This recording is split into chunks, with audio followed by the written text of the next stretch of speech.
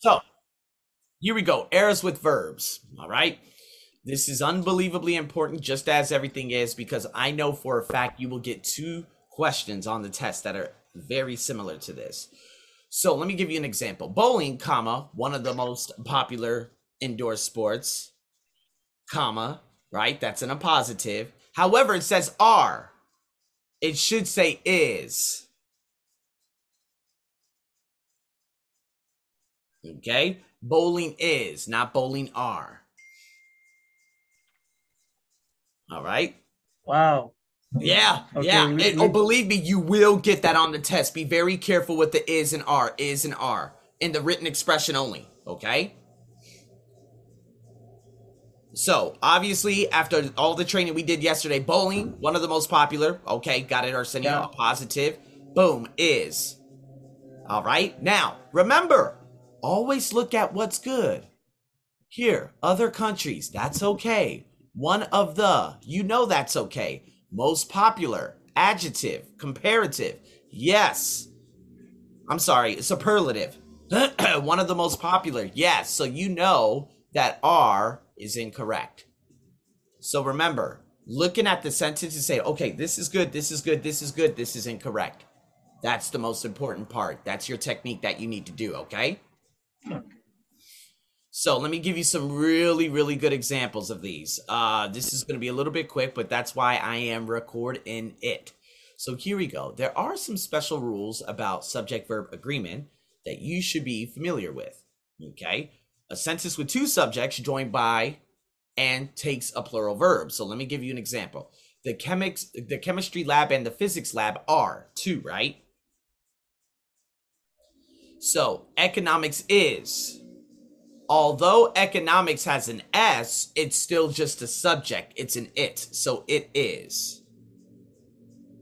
Same thing with the news. The news has an S, but remember the news is just one thing. It's a it. So it was. Okay? All right. We got the women were. Women with E. Now remember the A, woman, that's a single. The women with E, that's a plural. So the women were. His feet. Okay, feet, that means two. So the two, his feet are. Okay, there was a loud noise. There were a few problems. Okay, you see here were a few problems. Each state has. Each of the representatives was. Anytime you use each, use the very basic. Okay, it has, it was, that's each. Each is like a it. So just remember that. Every person was. Okay? So we're talking about every person. That's a singular countable noun. Therefore, he or she was, he was, she was. Everyone once. All right? So everyone is used as an it. Also, very, very, very important. Okay? The house that was built, the students who were selected. Think you understand those? I'll definitely send you this guide too so you can look at the rules. The number of trees is not the number of trees ours. Is referring to the number it. Remember that. I got so confused with Hanan at times because she's like, why? And I'm like, okay, Hanan, calm down, you know? And so Mhm. the number of trees is referring to the number, not the trees, all right?